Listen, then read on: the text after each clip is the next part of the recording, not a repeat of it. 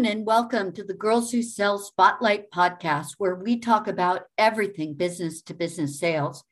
My name is Heidi Solomon Orlick, and I'm the founder and CEO of Girls Who Sell. At Girls Who Sell, we are not only committed to closing the gender gap in B2B sales, but to building the largest pipeline of diverse, early stage female sales talent. We are more than a company. We are a movement. On today's episode, I am thrilled to introduce you to Shari Johnston, partner and board member with Winning by Design, the #1 rated go-to-market consultancy firm. She is founder and board member of Women in Revenue, is an advisory board member and MarTech advisor of Toolbox B2B. Shari, welcome to the spotlight and thank you for joining us. I got my tongue tied a little bit. There's just so much that you do. Thank you for having me. Happy to be here. Yeah, I appreciate you taking the time. So we usually just start off trying to get a baseline. I'd love to learn a little bit more about your background and how you got into sales and in particular, your journey behind starting Women in Revenue. Yeah, absolutely. Sure. So my background, I grew up in the tech space and being a leader in 5 different B2B SaaS companies before about 3 years ago, kind of deciding to, move over to the consulting side and help build the practice at Winning by Design. But in that transition, I really learned a lot around some of the challenges being a women executive, specifically in B2B SaaS, and also went through a transition of having a large staff to not having a big team, and really wanted to make sure that I continued to mentor and help be an advocate for some of those women that I had been advisors and mentors for and had worked for me in tech companies. And, during that transition, I asked, my 10 closest CRO and CMO friends that I knew would probably be advocates for this mission if they would be interested in going on this journey with me. And I was shocked that they all agreed and were a resounding yes. And so I think the power and growth in growing Women in Revenue has really been around having this, this powerhouse of 10 to 12 board members who are super passionate about this cause of 100% equity for women in revenue generating roles. Yeah, I love what you do, and it's such a fantastic organization. And I mean, listen, you had that vision far beyond, others, right? In terms of really carrying the torch and taking this mission on. I mean, but how do tech sales still remains so male dominated, particularly as you step into leadership positions. So, it's great that you're a mentor, but what kind of trends are you seeing around that? And how can we get more women into tech leadership roles? Yeah, absolutely. I think the work we've been doing at Women in Revenue and many organizations is getting us part of the way there, where we are helping with education on the pay disparity of 80 cents to the dollar for women, and many of the other kind of seat at the table disparities that we're experiencing, but a part of it is, and I see some trends and growth in the diversity in some areas, but there's still, a lot of challenges, especially in fields that are very male dominated, where women especially do not feel welcome or represented. Things like tech companies that especially are in IT or security, that they even have more of an uphill battle. And so one of the things that Women in Revenue we're really passionate about doing in this next chapter is not only being a strong community of education of women among women, but bringing our education into our brothers who are really going to help make that change. And so we really started this program in terms of helping with ERG groups to help with that education beyond just the echo chamber of us women who feel strongly about this movement and supporting each other, but how can we educate and bring this issue to light to others who can make change in the industry as well? Yeah, I mean, it's at the end of the day, with the prevalence of men in these leadership positions, we need them, right? Like we can all sit around in a room and complain but it's we're supporting each other. But getting the men on board, I think, is really critical. So what are some of the programs and things that you're doing to build male allyship? Yeah, great term, allyship. I love that, and we use that term a lot here at Women in Revenue. One of the programs that we have to help bridge that gap is our mentorship program. And our mentorship program, we highly encourage men to help not only be included in that program to help be advocates for women earlier in their careers or even later in their careers and help bridge that gap, but also just in the organization as well. It may be more of a minority, but we do welcome men to come listen to our events, participate in our surveys. Many of the sponsors that we have at Women in Revenue have been champions from males who want to be advocates for females within their organization. And then, more future. I still think there's a lot of room, though, to grow in that realm. And so one of the biggest programs and investments we have going out, as I mentioned, is this ERG group where we really want to try to take some of our programming, thought leadership, and education and bridge it into organizations where the rubber really meets the road in terms of where these things are happening, where the disparity, where people are not getting the seat at the table, and make some real change. And what are you seeing as the biggest buckets of resistance from men in particular? To be honest, in most cases, when I talk with male leaders about this issue, it's really not intentional. And I think it's really the biggest resistance is really more around education. Yeah. So I recall early on in the bringing the organization to light, talking to a very Boston entrepreneur who started a SaaS tech startup there, and told him what I was doing, and he's like, "Geez, we have an all male executive team, and I never even thought about it." He's like, "I just hired my buddies, and my buddies who had it's a network effect of who and." As much as we, I felt his story and many others were true. Like I don't think he did it intentionally. I think he did understand that there is advantages to having women on his executive team, not only just from the right thing to do, but more importantly, from a performance perspective. We see we outperform. We outperform, no question. Well, not only individually, but just even having the diversity of voices on an executive team well outperforms no matter what study you look at. Than just a all one gender executive team. So really, I think the biggest gap there is education.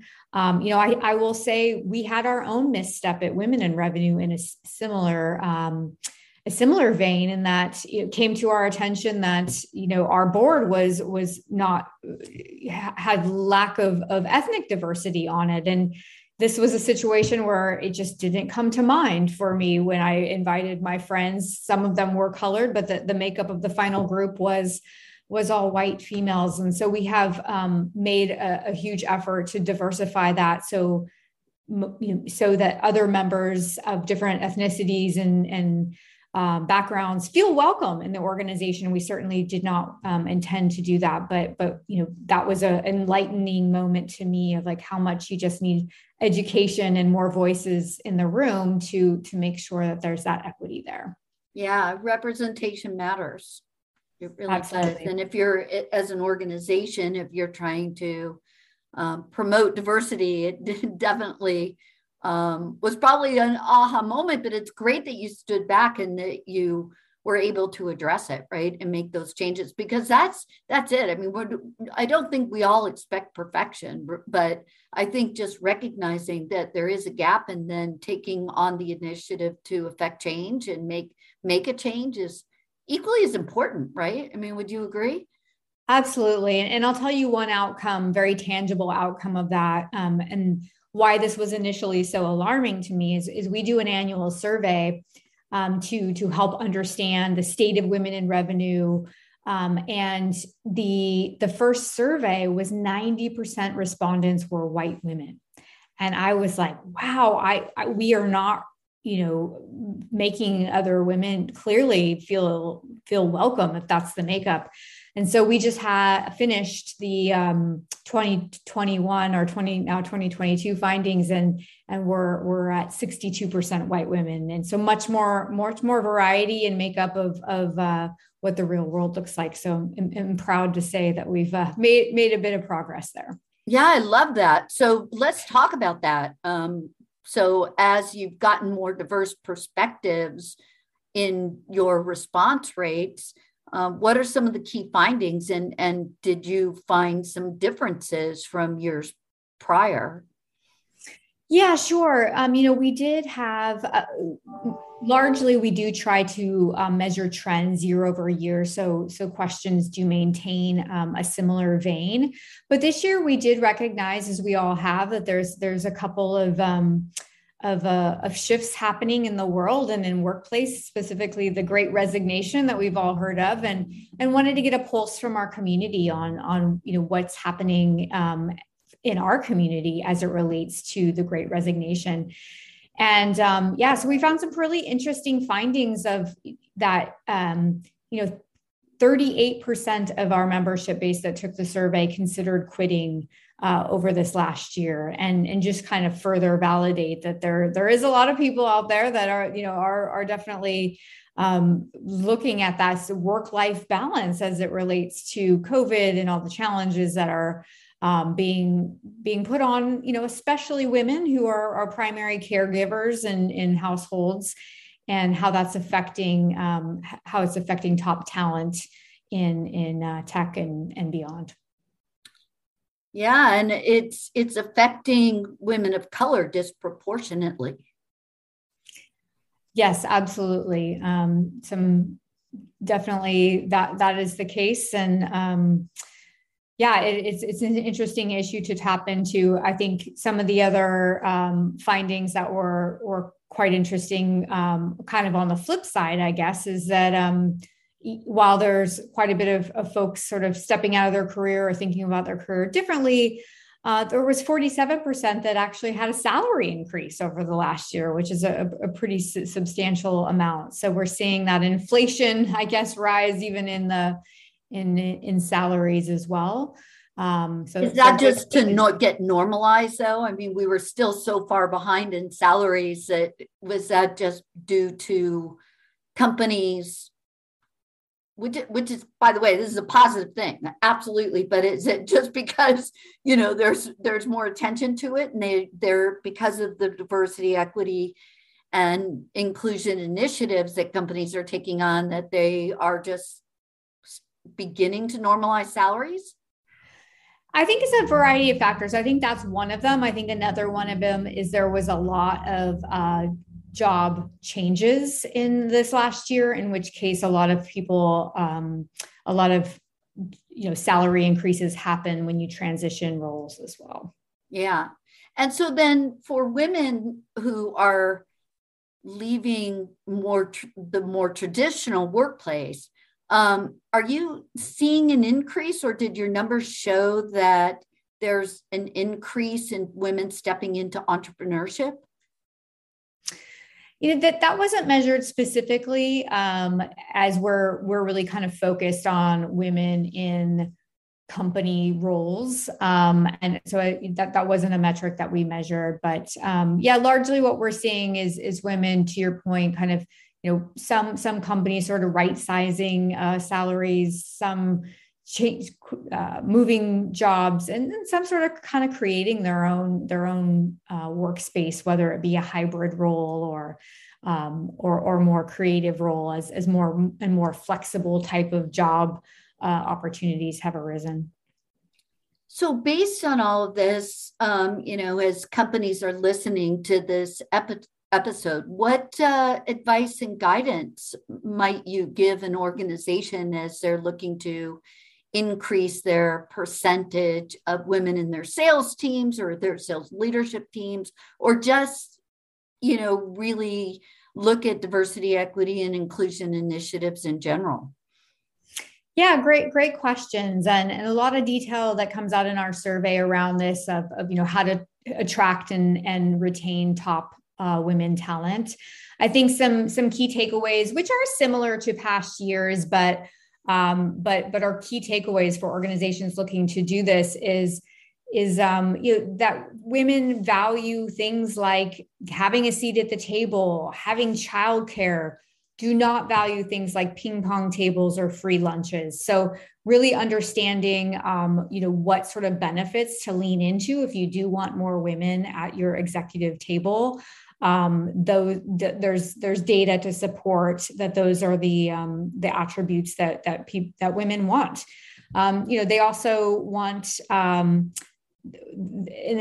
how that translates to having a seat at the table is, having resources and budget being included in the boardroom and when decisions are being made.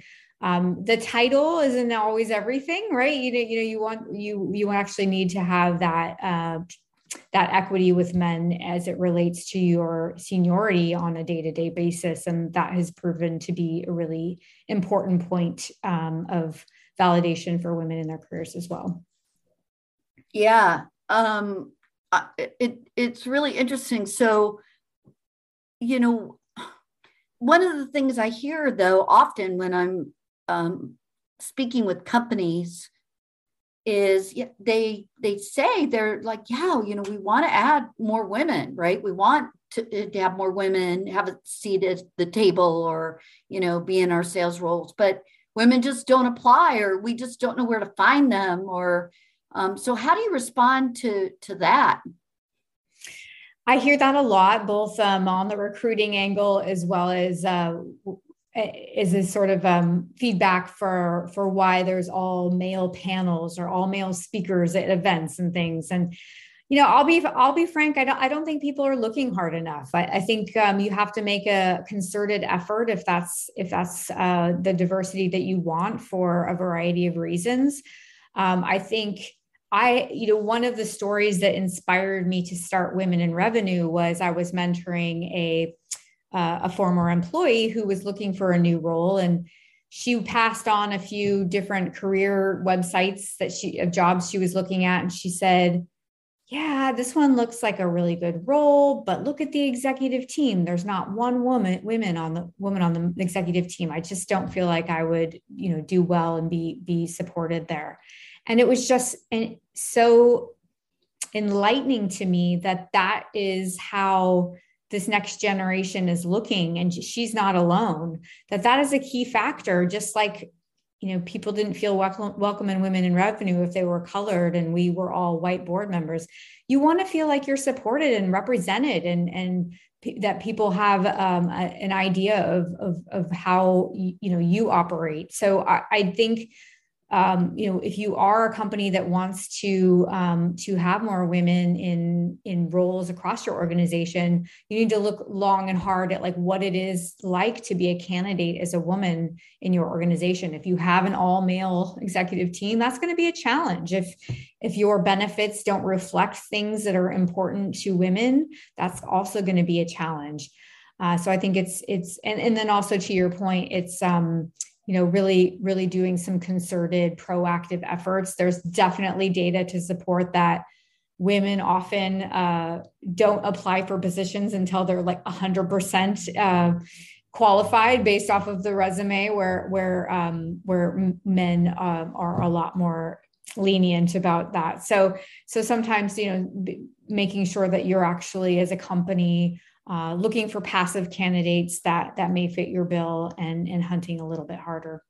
Yeah, this is a really timely conversation. I actually just did a post recently on LinkedIn about this exact topic, and I was saying I'd love your see if you agree, but companies that really are doing a good job at this should definitely be more vocal and be sure that they are highlighting some of those benefits and very positive diversity, equity, inclusion initiatives in their job ads, right? Like talk about what you're doing, that you've got, a childcare subsidy, or if you've got a great,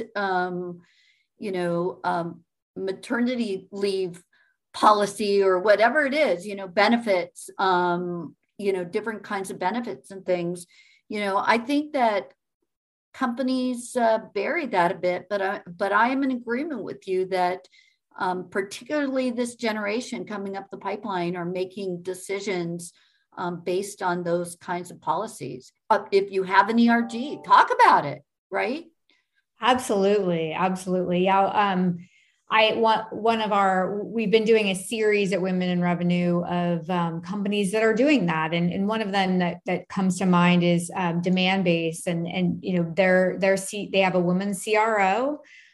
She's fantastic, an amazing driver in the organization. And she has an organization that's over 60% female in as it relates to the sales department, which is unheard of. And of course, as a woman, who doesn't want to work for a woman CRO, or at the very least have a makeup of some gender equity within the group that you are at. So while we represent marketing and sales, there's definitely much more challenges on the sales side in terms of having that gender equity.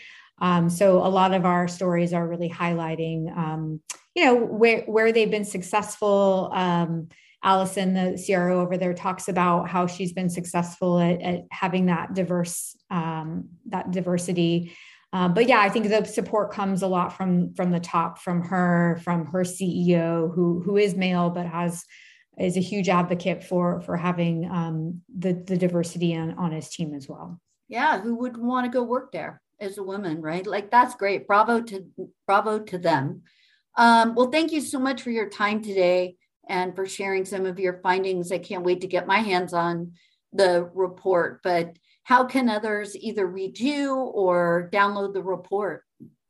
Yeah, absolutely. All of our members will have access to the report. It's our membership is free. It's just womeninrevenue.org/join. And you can join and get access to our Slack community, the mentorship program, as well as we will be posting the results of the survey ungated on our website and to members in the March timeframe.